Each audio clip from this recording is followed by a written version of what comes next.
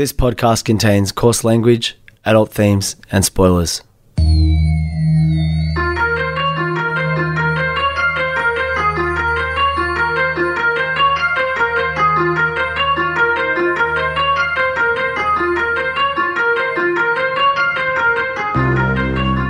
My name's Peach, and for the past couple of years I've been helping my friend Shag overcome his childhood aversions to everyday foods in the podcast Fussy Eater. Now it's his turn to help me conquer my phobia of scary movies over one spooky night in the FBI studios, one Wikipedia synopsis at a time. This is Spooko. It's Spooko. You're in the Feel Bad Club where it feels good to feel bad. This is the horror movie podcast with one co-host too scared to watch horror movies. That's me. One brave co-host. That's Shag, who tells me all about them. Shag, it feels good to feel bad here in the Feel Bad Club, and I've just emerged from the classic feel good to feel bad work from home feeling where I sent a very polite email to someone with a certain name, let's say Shag. There's an email to Shag. And then I had sent an internal email drafted to report on that email to Shag, but accidentally also sent that internal email reporting on what I'd said to Shag as well. So it's your classic like Outlook auto-enter the email address story. It's one as old as time. And my, it feels bad, Shag. So that's my feels good to feel bad today. And dippy-doo, I think feels an bad. important clarification about Feel Bad Club. It doesn't feel good to feel all kinds of bad. We're not being like, just generally feeling bad feels good. I feel like that's another club, and that's a bit too far. There's a very specific kind of bad feeling that feels good. So have I sort of gone outside the parameters of Feel Bad Club accidentally then? Have I ventured out into the the wasteland? I think it's nice that you're trying to enjoy this feeling, but yes, it feels bad when you accidentally send the wrong email to someone, and there's no upside, there's no silver lining to that. No, especially when it's about them, which is a disappointing. And it's not entirely positive. So it was. It just feels really bad. And the other thing that feels really bad is Tony Tucci, the new nickname that sort of half took off a couple of weeks ago. Yeah, Tony Tucci. I thought if we're going to like mention these people, like sort of half in a playful way of, as we said the other week, Shag said that I was a mix between Tony Yayo and Stanley Tucci. That's my sort of celebrity combo. Mm-hmm. I thought, we'll at least follow them on social media. And that's another feels good to feel bad moment. Tony Yayo's content is sort of promoting events that look very boring and not very fun. And Stanley Tucci's content is that content that I super love to hate. Oh, no, sorry. I love, but I hate that I love, I think is it. It's like, it's a bad feeling when he's like, hey everyone, it's just me, Stanley, in my kitchen here. I just made a bit of like, pappardelle. With like, and put some beans in there, and that's just a simple family night at the Tucci household. Well, I think it's really interesting. Like Stanley Tucci is very typical of that identity, that like very contemporary identity from a settler country like America. I don't know how else to describe it. A country that was essentially colonized, taken by force and colonized and settled and invaded, and now just exists as kind of a uneasy melting pot in that everybody kind of forgets how the country was formed. And Australia's the same way. But Stanley Tucci is one of them who's like, actually, I'm American, but I have Italian roots and I'm going to rediscover my Italian roots. It feels like, in America especially, I don't know if it happens as much in Australia, but it feels like another one people do is rediscovering their Irish roots. Oh, yeah. Like, you know how there's like Irish pubs everywhere? Yep. I've never been to Ireland. I don't know if Irish pubs in Ireland are like they are here. They just call them pubs. But anyway, so I guess I was kind of thinking about that. You're thinking about your ancestry, yeah? No, I wasn't thinking about I wasn't thinking about my ancestry at all. I should be more connected to my ancestry. I'm not. But I was thinking about that connection it feels like people do have to Ireland. Specifically how a couple of weeks ago we covered the Hallow. The Hallow. And I just made that I made a point. I think I enjoyed the joke of it, but it was serious enough to be like, sometimes horror is scary because of the thing, and sometimes horror is scary despite of the thing. And used Oculus as an example because the bad guy's a mirror. And yeah, it's awesome that it's scary, but at the end of the day, it's a fucking mirror. And ditto with the Hallow. Yeah, it's scary, but at the end of the day, you're an island, and it just doesn't feel like islands that scary. It was scary, but you are an island. You are an island, right? And it created like a little bit of discourse with the Feel Bad Club, with people, on our Insta feedback. Got a bit of feedback. Which I absolutely take on board, and like I totally understand that, like a lot of the history and the folklore of Ireland does sound incredibly scary. So look, I know this is a fucking rambling entry, but let me combine those two things, right? Let me combine that history let me combine people who reconnect with their Irish roots in very performative ways. Yes. And I'm not saying people I'm saying that but Stanley Tucci is someone who is very performative about his Italian heritage, and that's why he puts you off, right? With Ireland's history of very unique folklore, and you get a film that somehow we've never covered, somehow I had never seen till last night, and despite everything, I fucking loved. I loved today's film. I'm not saying it's a great film. People generally don't consider this a great film. It's considered a cult film. It's considered one of those so bad it's good films, but I don't even think it falls into that category because I think it's actually super well made. This is a film about probably the most recognizable element of Irish folklore. Peach? Guinness. No, Peach.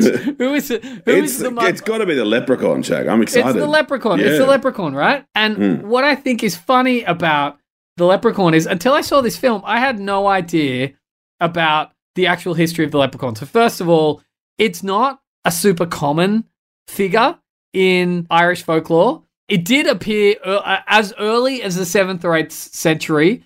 There's this early text. I'm going to mispronounce it. So massive apologies. But the Ectra Fergus Mac Letty, or the Saga of Fergus Mac Letty, potentially written in the 7th or 8th century, but then there was another version written in the 13th century. That was our first appearance of the Leprechaun.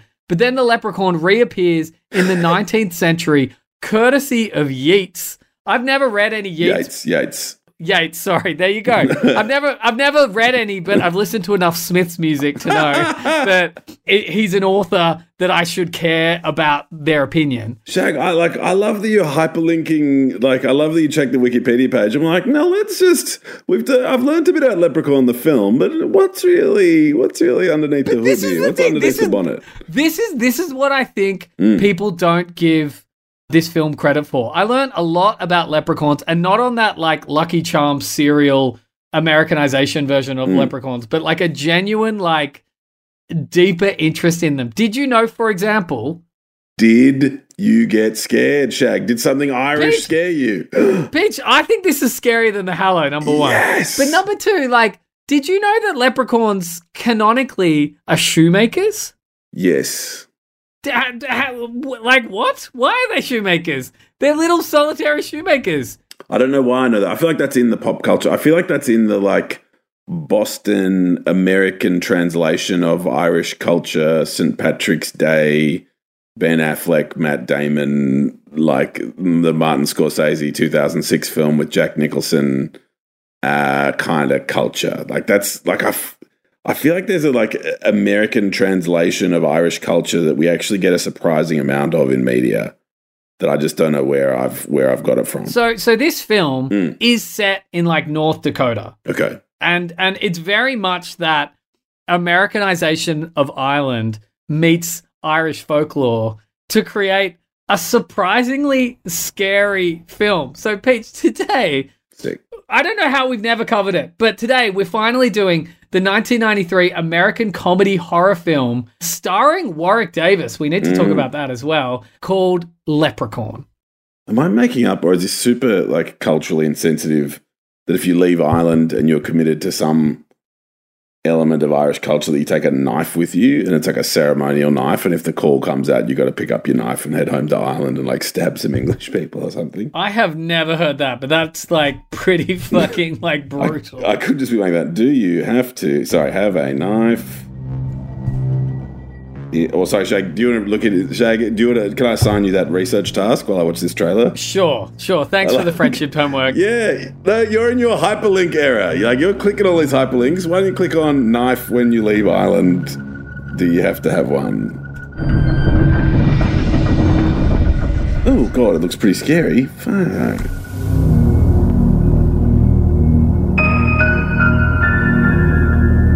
The luck of the Irish is being packed and shipped to a little town in South Dakota whose luck may have just run out.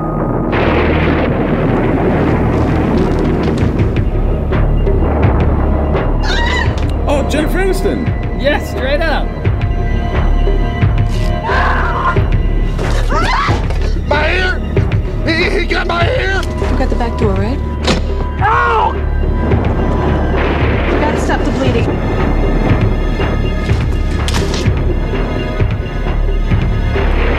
Look out, it's in the cabinets. Toward the basement. We're like really scared. Hello? I need the police. This is an emergency. You can kill anything. What the hell are you? You just gotta know how to do it.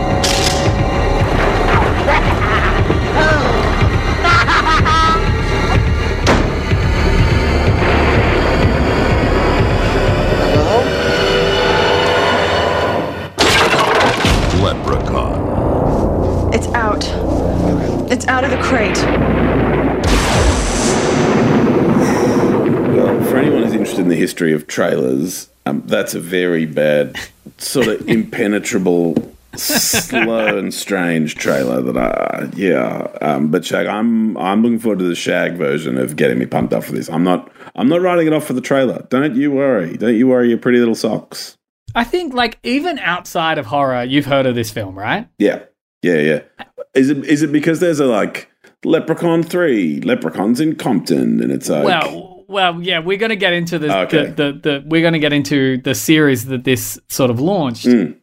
I think this film has permeated pop culture because it's such a simple, easy to understand conceit, which, you know, the creator even said himself. So the creator, Mark Jones, was a TV writer and he wanted to create a film, and he was inspired by watching the Lucky Charms commercials in which there's a leprechaun mascot, and he's like, what if we took that mascot and made it evil? Classic horror idea. Take something normal, make it horror, off we go. An easy thing to understand, right? But it's also like that thing about like, what? Leprechaun, an evil leprechaun, what? Like, you can see how it's entered people's subconscious, but also because it's such a ridiculous idea, and because horror is absolutely a genre that, to your point, people are prejudiced towards. And also, I've had some really good discourse on our Insta about that idea of genre prejudice is often a gendered thing. For example, romance novels. Yes. Or like romance films, or like, you know, in inverted commas, chick flicks being something that like are only for women and are basically devoid of any artistic merit. Tabitha Carvan wrote a great book last year called This Is Not a Book About Benedict Cumberbatch, which is fucking a stunning read if anyone's interested. But she talks about the gendered nature of like some hobbies and pursuits, and that men and boys and men are entitled to remain in their boyhood hobbies, liking rock bands, liking sports teams and that sort of thing. And that the sort of fangirl scream and squeal culture of like tweenage people who identify as girls at the time is sort of looked down upon, and something that is sort of childish and ought to be cast aside. And she has this great sort of, like post-structuralist feminist analysis to do of pop culture in the background context of the surprising number of middle-aged women who've fallen in love with Benedict Cumberbatch. It's a great book if anyone's interested. But sorry, I'm with you, Shag.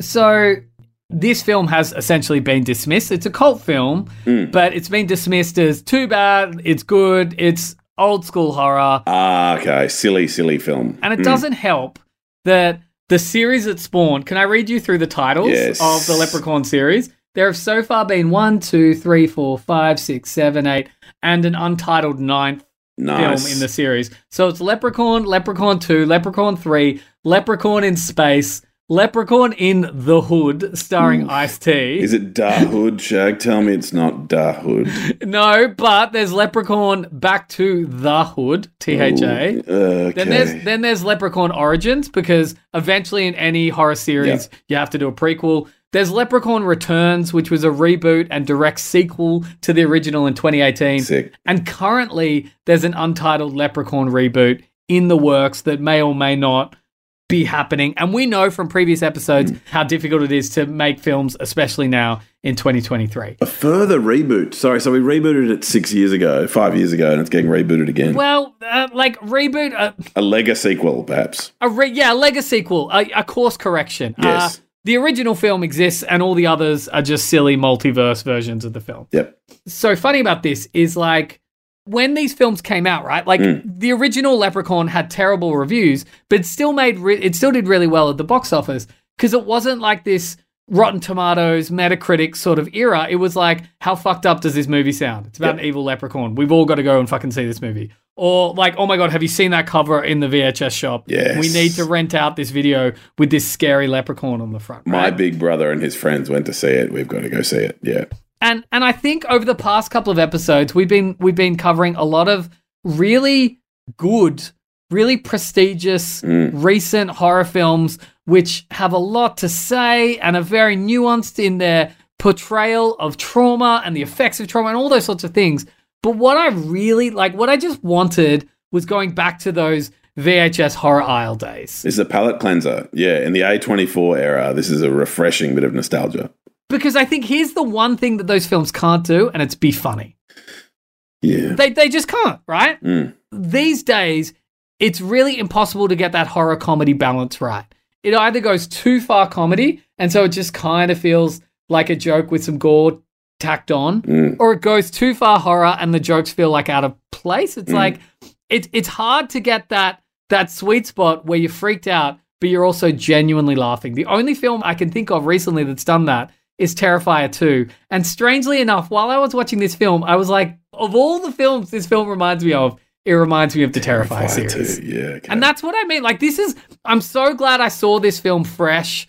I hadn't seen it before. Thus, I'm kind of, I'm aware of the discourse, but I'm kind of removed from it. And not in a room full of people being like, oh, you've got to see this. It's so dumb kind of thing. Exactly, right? But at its core, this is a very good horror comedy from 1993. And to your point, it stars Jennifer Aniston and Warwick Davis. Amazing. What a cultural artifact. My fucking God. Anyway, all right, let's go into this film. So it starts in 1983. It starts in 1983. It starts in 1983 with a very I'd be keen to know if you are Irish and you watch this film. There are Irish characters. It's set in America, but there are Irish characters, and whether they're like Irish stereotypes. Because it's Dan O'Grady and his wife, and they're like, oh dear, I've come, and again, I've got Irish heritage. I think I can put on Dan O'Grady's accent. I don't know, can I? I was like, yeah, okay. I don't know, can I do that? Maybe I can. I was just trying to illustrate. He has a very what pop culture decides is Irish accent. I stand with you. And he comes home drunk. He's drinking Jameson because, of course. Yes. He comes home drunk. He arrives in a stretch limo to this little farmhouse. And his wife is like, Dan, what the fuck? We can't afford limos. And he's like, don't you get it? We're rich. And she's like, what are you talking about? And even then, I even went to do the accent, but I couldn't. I'm sorry. No, you're doing it well, Shag. No, you're surfing that fine line.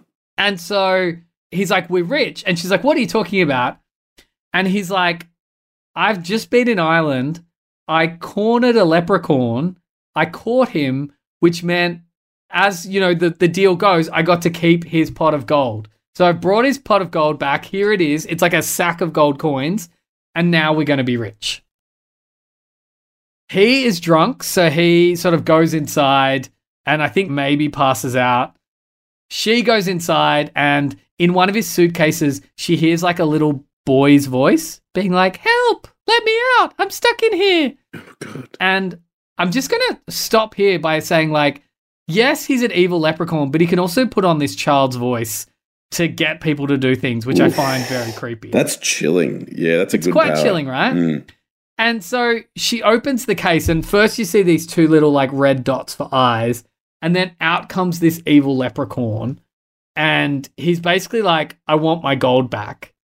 Now, whenever the leprechaun appears on screen, they play like a tin whistle melody, which I think is sort of played for laughs. Like, it's not played to be scary, and because of that, it is kind of scary. Is that the one in that? Look, I'm sorry to keep going back to The Departed, but is that the like the do do do do do do do do? Yeah, it's like but like on that like whenever he appears, they play that, right? Mm. And because it's kind of played for character and for laughs, because apparently as well, like this is going deeper into this film. Warwick Davis, who plays this character, had just come off playing Willow, right? Like, you know, a really iconic good guy, wanted to play against type, wanted to play a bad guy. But the original script was like super hardcore, and he's like, I want to add some jokes in. And I think adding the jokes in and adding the playfulness has actually made it even more like terrifying. I'm just going to let pop it in. Hang on.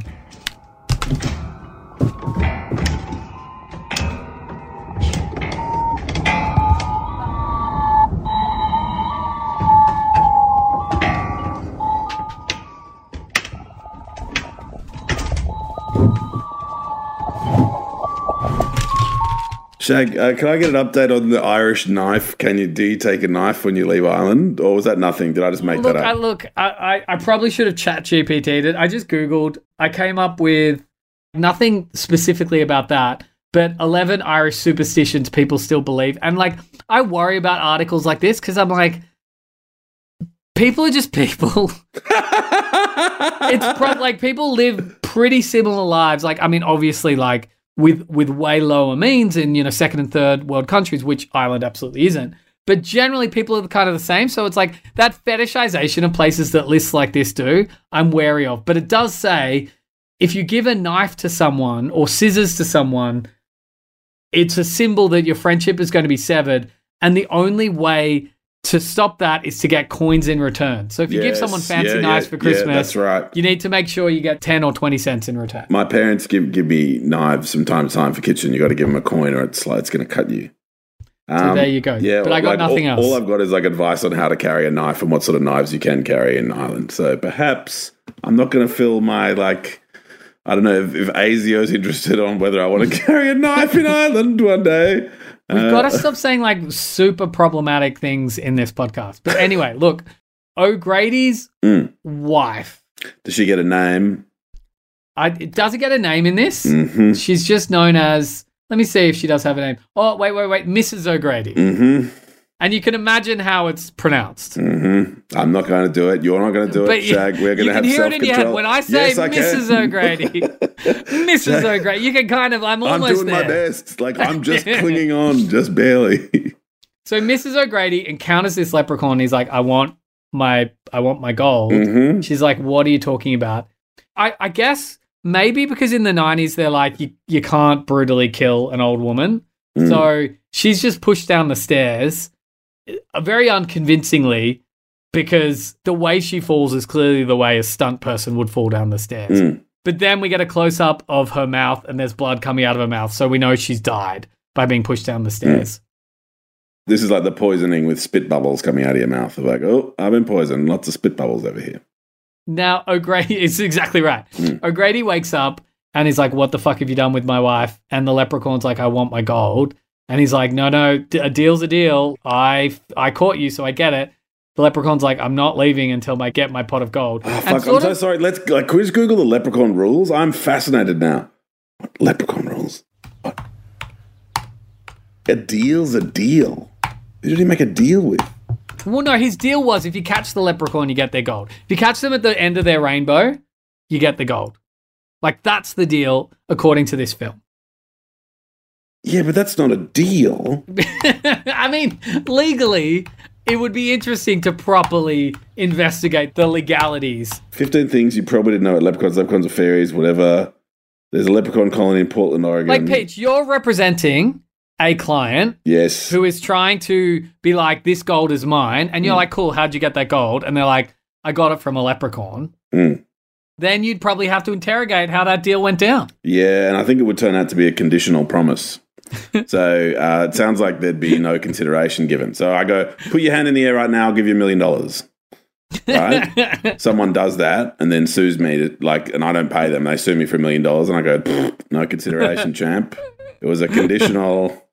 It was a conditional gift. Conditional gift. Sorry, not conditional promise. Conditional gift. Even though you met the condition, I still decided not to give you the gift. So eat shit. And I feel like that's the similar position with the leprechaun. Like, hey, I found you. Leprechaun's like, good work. You're not getting it anyway. And rather than going through the courts, this leprechaun... rather than litigating... this leprechaun would rather, like, do it his own way. So... Can I tell you, like, a small aside that is, like, shouting out that is probably the only really dangerous thing for me to say on this podcast, but I'll just raise it now. Oh, God, okay. So my chief area of work is shareholders disputes, right? You own shares in something, I own shares in something, and we don't agree on how to get along. I don't really lose work to other firms because I'm good. And look, it's not just because I'm good, but also disputes like these, you tend to go pretty deep. And so you tend to stick with the person who's been in it for a while. But 2 times I've lost matters to the same place, and it is a consultancy called Gatto Consulting. And Shag, I don't know if the surname Gatto means anything to you or if that jogs your memory, perhaps of a prominent criminal in Melbourne who has a reputation for being an intimidating person to deal with. Oh my God. And so his firm is a competitor with me in my space. So you either engage Peach to send some very strongly worded legal letters and go to court, or apparently the way Gatto Consulting works is you show up to, if Peach engages them to deal with the breakdown of Spooko Pty Limited, a representative of there comes and says, yeah, g'day, I'm helping Peach with this one. Sounds to me like you don't want to buy his shares. Tell you what, you can buy his shares or we'll buy them, and then you'll be in business with us. So what's it going to be, champ? And it makes it a pretty smooth sort of position, as I understand it. So apparently pretty good business. Apparently they do some good work, and good on them. Like, it's a tough market out here. So look, we're in competition. Let's do it. Look, you either, like it seems like a very leprechaun way of approaching. Exactly. Sorry, that's why I raised it. It wasn't a pure aside. That's the leprechaun approach. And litigation is always an alternative too.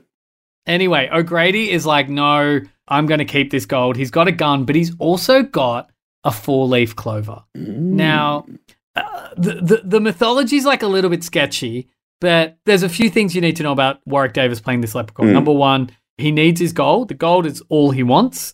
It seems to give him magic powers. So when he's around the gold, he can do magical things. Yes. But also, his kryptonite are 4-leaf clovers. And so Dan O'Grady is holding a gun and a 4-leaf clover to this leprechaun. He's like backing away, and he basically puts him in a box, hammers the box closed, puts the 4-leaf clover on top of it, and he's about to burn it and basically set it alight. Yeah. And we hear the leprechaun be like, you can't burn me, I'll stop you, and I'm only going to come back for my gold. And he's about to burn him, but then he has a stroke and falls down on the ground. And there's some implication that potentially the leprechaun caused him to have a stroke, but we don't know. Yeah, okay, whether he had his leprechaun powers or not. All right. 10 years later, J.D. Redding and his teenage daughter, played by Jennifer Aniston, rent the O'Grady farmhouse for the summer. Contract workers Nathan Murphy, his 10-year-old brother Alex, and their okay. So Nathan is like the sexy buff dude who helps paint the house. Let me set the stage for you here, right?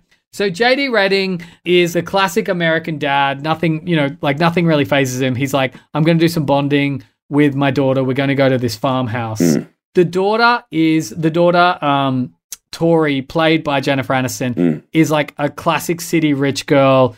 She doesn't believe in eating meat, and she believes in the environment, and this is sort of played for laughs. It's like how ridiculous to be vegetarian or care about the environment when you're in the country. Then there are these 3 people who are contractors on the house. There's Nathan, who's like the sexy country boy who becomes Tori's love interest.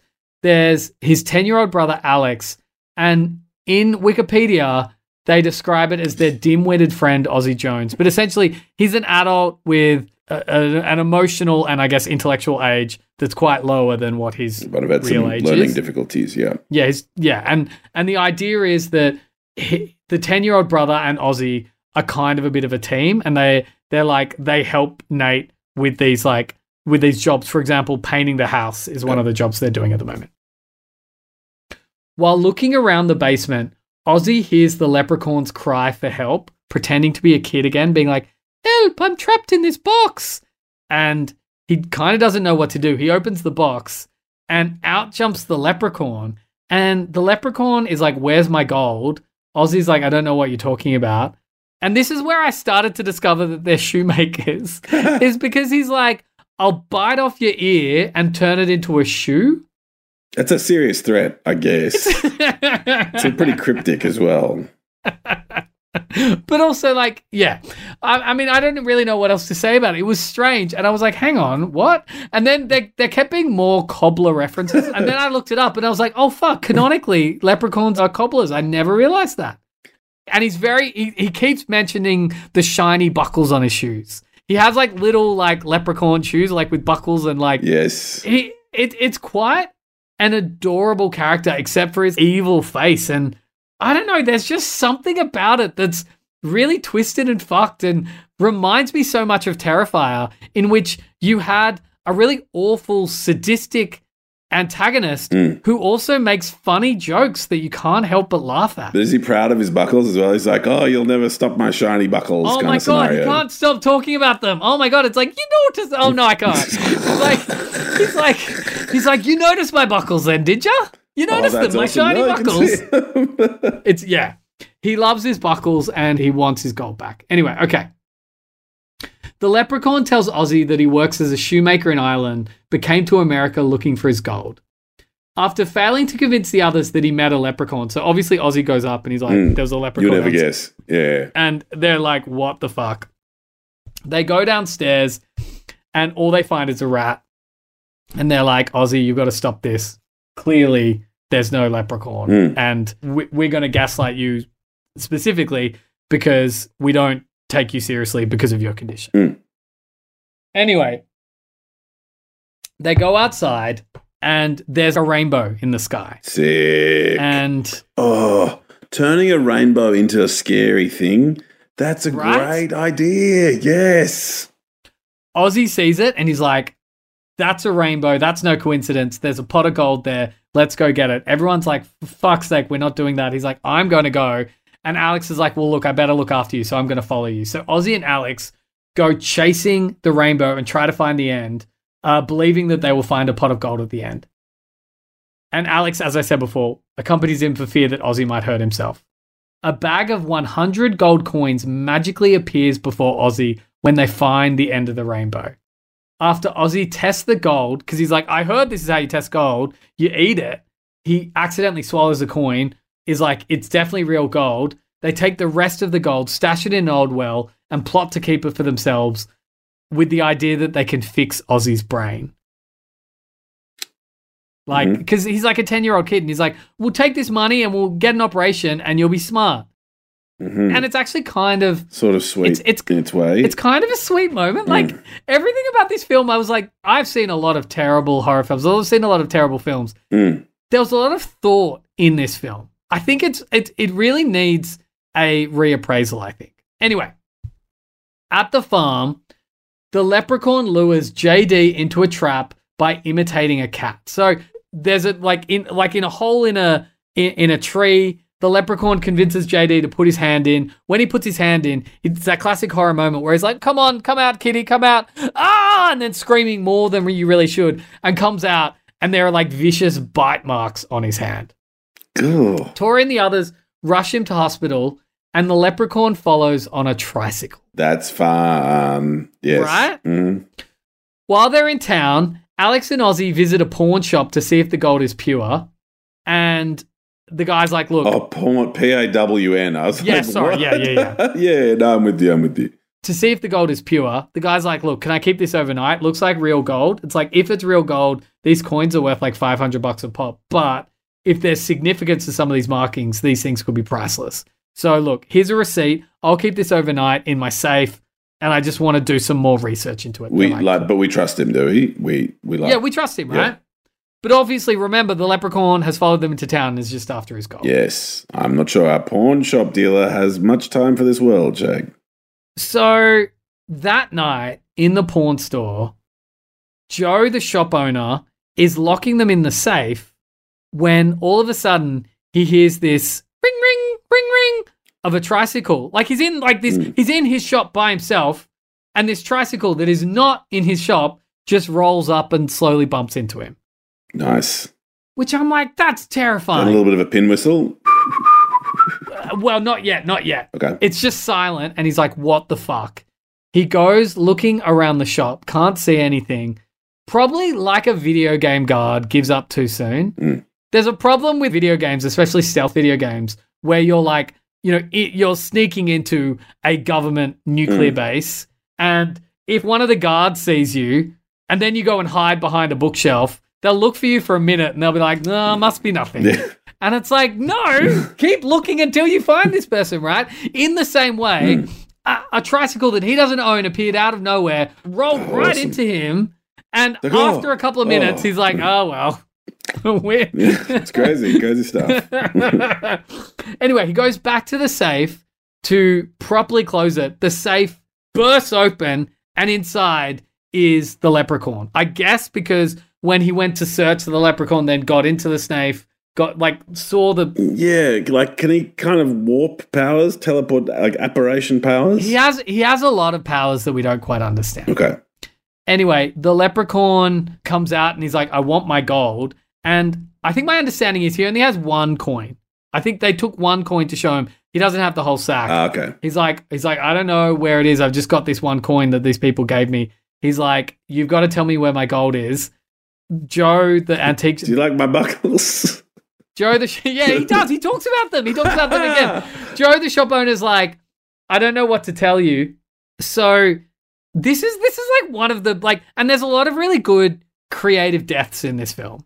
And it's funny how I've become someone who used to not care about kill counts, and now I'm like super into creative deaths, especially in a film like this where it really is about this. So from the side of the room, while Joe's on the ground because he's knocked him down, the leprechaun takes a vintage pogo stick and bounces over and just starts bouncing on his torso over and over again. Mm-hmm. And he's like, hee hoo hee hee. And Joe's like coughing up blood, and eventually he dies from, I guess, the pressure. Being pogoed to death. I don't quite know how it would work, but I could see how it would work, right? Before the leprechaun leaves, he shines his shoes and then leaves. Because he loves shoes. This is a really important part of the plot, okay? That shoes are a big weakness for the leprechaun. Okay. And his pride in his shoes kind of thing. The leprechaun fixes himself a small go-kart and drives back to the farmhouse, getting pulled over by a police officer on the way back for speeding. And the police officer's basically like, what the fuck? And the leprechaun, I think there's a line where he's like, how old are you, kid? And he's like, I'm 600 years old. And I laughed. I was genuinely laughing at this point. He's like, okay, smartass, get out of there. The leprechaun's like, oh, you want to play hide and seek, do you? And runs into the woods. The police officer chases him into the woods, and he's eventually killed by the leprechaun in the process. I can't remember. I watched it last night, and his death escapes me. But I remember him chasing the leprechaun into the woods and then being chased in this dark wood by this laughing tiny figure. I found that's brutal and terrifying. That's good. Yeah. The leprechaun returns to the farmhouse where he searches for his gold and shines every shoe that he finds. After leaving JD at the hospital, the group drives back to the farmhouse, finding it ransacked. And there's a moment where in the kitchen he finds a packet of Lucky Charms, and he's like, "Oh, this is," and he goes and he just finds cereal, and he's like, "What the fuck?" He's like, "What the fuck is this shit?"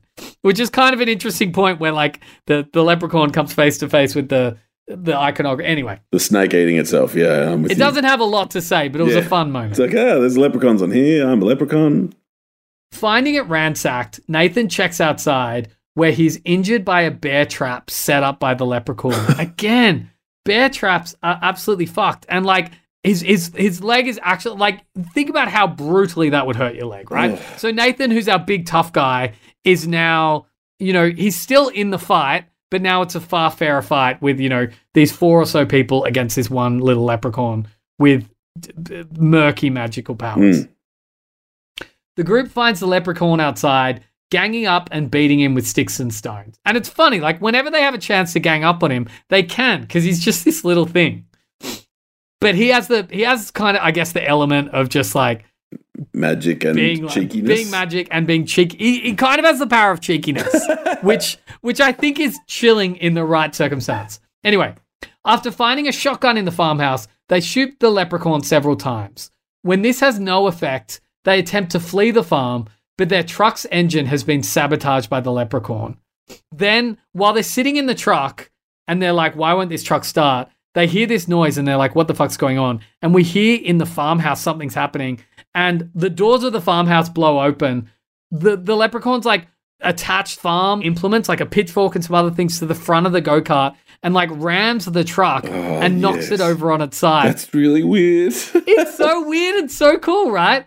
The leprechaun continues to terrorize the group until Ozzy reveals that he and Alex found the pot of gold. Tori's like, oh, for fuck's sake, I know what we have to do. We just have to return the gold to the leprechaun. So Tori recovers the bag from the well and gives it to the leprechaun.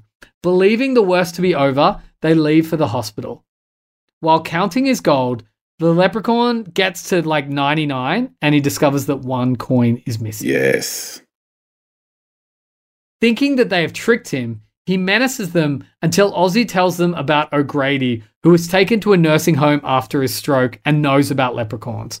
The group distracts the leprechaun by throwing dirty shoes around, and he's like, oh, fuck, I've got to shine all of these shoes. And they distract him long enough because the leprechaun can't resist to go and shine them.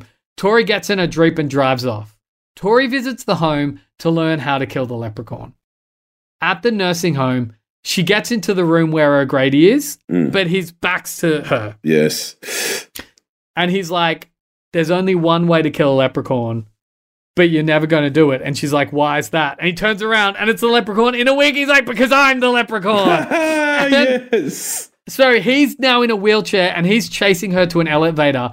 I found out, even though this scene looked really weird, and it turns out because Warwick Davis found it really hard to operate this wheelchair, they had to shoot this scene in fast motion. So it would look like, and like obviously Jennifer Aniston running in really slow motion and then sped it up. So it would look like he was menacingly chasing her. Anyway, the leprechaun throws O'Grady's bloodied body down the shaft as Tori flees.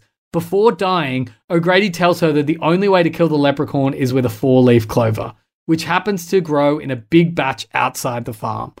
I am not a horticulturalist. I don't know if like 4-leaf clovers are a specific breed of clover or if it's just an aberration, and thus if you can like very decisively be like, if you want to find a 4-leaf clover. I've never found a 4-leaf clover. Have you ever found a 4-leaf clover? No, I got a very specific challenge from my dad that still like rings in my ear that is just, I realize now it's just a playful thing parents say, but it like broke my heart and ruined my afternoon at the time. I was like, man, there's all these 3-leaf clovers in here. Do you reckon any of them's 4-leaf? He's like, well, I'll tell you what, if you find a 4-leaf clover, I'll buy you any transformer you want. No, I'd love you. And I was like, oh my God. Oh, Peach, and I bet you never found a 4-leaf clover. No, I didn't. Also, that's like, I don't know if I'm getting this right, but that's a conditional gift, right? Oh, so you could have found, yes. you could have found a 4-leaf clover, and he would be within his rights to be like, yeah, I'm still not going to buy you. Well, but that is interesting in and of itself, because then I'd say, no, I'm giving you consideration. So giving you this 4-leaf clover. So consideration is necessary, but it needn't be sufficient, right? You have to give something. So putting your hand in the air and getting $1 million, that's not giving anything. But giving a 4-leaf clover, oh, Shag, that's a good question. Ooh. Maybe that is contractual. Maybe I could enforce it and go get my transformer. Do you think if you found a 4-leaf clover now, you could go back to your dad and be like, hey, remember that promise you made? I have an answer. I actually have a good answer. The answer is probably yes, but if he resisted, then I wouldn't be able to enforce my claim due to the operation of the Limitations Act, which leaves you 6 years to bring such a claim. Although maybe my right to bring a claim only arose when I got my four-leaf clover. So maybe I could. Anyway. It's exam questions, law exam question stuff. Because, I mean, according, it seems like, and the way that the Leprechaun talks about it, it's like no matter what, he's always going to come back for the gold. So it's like there's no limitation. Like, it's not like you can wait 6 years and then... Let's Gatto consulting rules. Yeah, he's coming. All right, so Tori returns to the farmhouse where she searches for a clover until she is attacked by the leprechaun. Nathan and Ozzy save her. Ozzy reveals that he swallowed the last gold coin. That's why it's still chasing her. And the leprechaun critically wounds him trying to get it. He's basically like, well, I'm coming after your stomach now. Like, it's such a cool, scary, chilling movie, right? The moment he swallowed the coin, you're like, oh, yeah. Right? Right? Like, and it's so well plotted in that it sets you up for that. Anyway. Oh, and there's this whole subplot that wasn't even in there where, remember the police officer that he killed after being pulled over for speeding? Yes. Tori calls the cops while they're at the farm, and the dispatcher's like, hey, any officers in the area? Can you go visit this farmhouse? The leprechaun, pretending to be the officer with the dead officer's body next to him in the car, answers the call and is like, I'm going to go and check this out. 10-4. Won't need any backup. We'll call you if I need any backup. Yes. So they even do that thing where it's like they are alone. There is no one coming to save them. Yes. They have to sort this out for themselves. It is chilling. It is so good. Anyway, okay. So they were searching for... surviving? Having had his guts ripped out and stuff. It hasn't yet. Okay. It hasn't yet. There is a moment, oh God, it's not even in here as well, where it's like there's a missing kill in here. And it should be in here, but it's not. But... At some point, they gouge out the leprechaun's eye. Ooh. So he digs out the eye from the police officer and puts it in his head. Ooh. And he's like, an eye for an eye. Oh, that's really good. That's awesome. It's the moment that every 80s or 90s horror film needed that you would talk about in the schoolyard. There would be like, and then the leprechaun takes out his eye. And you'd be like, no, not his eye. And if you were like, 12 or 13 or even younger, it would give you nightmares forever. Hugely. You just think about that moment forever. Anyway, all of that happens, but basically the leprechaun's now going after Ozzy. Tori finds a four-leaf clover. Alex takes the four-leaf clover, sticks it to a wad of gum, gets it in his slingshot, and says this line. I'm still like, I don't quite understand this line. It's something like, fuck the Lucky Charms, or fuck you, Lucky Charms. I think he actually says, fuck you, Lucky Charms. Yeah, okay. Is his line, which I guess is like that 90s moment before you kill the bad guy. Shoots the four-leaf clover into the leprechaun's mouth. He starts to melt and then eventually becomes like a sort of skeletal, pussy, muscularly, bloody sort of mass. The leprechaun falls into the well, but his skeleton climbs out and he's like, I want my gold. Nathan pushes the leprechaun back into the well, pours down gasoline, throws down a match, causing the well to explode, as all 80s and 90s horror films had to end. As the cops arrive in the morning and investigate the remains of the well, the leprechaun vows he will not rest until he recovers every last piece of his gold. That's Leprechaun from 1993. Loved it. I can see why you loved it. I do enjoy rules. Like, I feel like Gremlins, this is one of the great appeals of Gremlins. Similarly, of like, cool, yeah, nothing out, whatever. Don't get them wet. No water after midnight. You're like, cool, check. All right, I know the rails that this film was on the start. I would have liked a couple more rules if I'm giving sort of feedback, but I feel like the tone was right. An eye for an eye, it strikes me as a great line. Fuck you, Lucky Charm, I think was a missed opportunity. I feel like that could have been an Hasta La Vista baby moment. But it was such an interesting moment in my like horror education as well, and hopefully for you too, because it's like, can you kind of see why my closest contemporary reference is Terrifier and the Terrifier series? Yeah. And now I better understand them and what they were going for. I called it Stranger Things, but honestly, it's horror comedy in its most purest form. I was trying to think of what horror comedies like I was in touch with, like that we've ever. There's Dale and Tucker. I was almost thinking about like the Scary Movies or The Cabin in the Woods or whatever. And I mean, I feel like, and as much as I love Dale and Tucker, it's probably too comedy, too satire. Yeah. I think once you bring satire into horror comedies, they kind of stop being horror films. Well, yeah, that's what I was going to say, that I think meta jokes can be funny, but it's the in-universe jokes that's probably the only way you can maintain your chilling, like your true fear factor of like Scary Movie might have been fun because it's like, here are all these cliches, Rick, and you go, oh yeah, there they all are. That's good stuff. That's all. But this, I think, staying in universe and not breaking that. I think breaking the fourth wall, as I think we've said before, whether literally or sort of figuratively, just by getting meta, is a cheap path to a knowing response from the audience. Hopefully, a knowing laugh. But I think it's the in-universe jokes that are the real triumph of this movie. I think it's impressive. I mean, I think that's it, right? Like, God, like, I feel like we've cracked something here, and that to make a truly, or at least one path to make a successful horror comedy that really does both of those things is not to be a meta film, but it's for the antagonist to make the jokes, not the victims. Is that so? Yeah, you're Freddy. Is Freddy funny? How funny is Freddy? Freddy is funny because he's like, I'm a pizza, but I stabbed your eyeballs out. Yes. And we will get there. There's a couple of films we're going to be talking about in the next couple of episodes that skirt that line. Like this kind of switches me on as well for the like logical extreme type films of like Freddy vs. Jason in space or like whatever kind of stuff. Like do any of those mad stupid ones, like do any of them have a role in the canon, or are they sort of just weird little blips that just sort of fall by the wayside?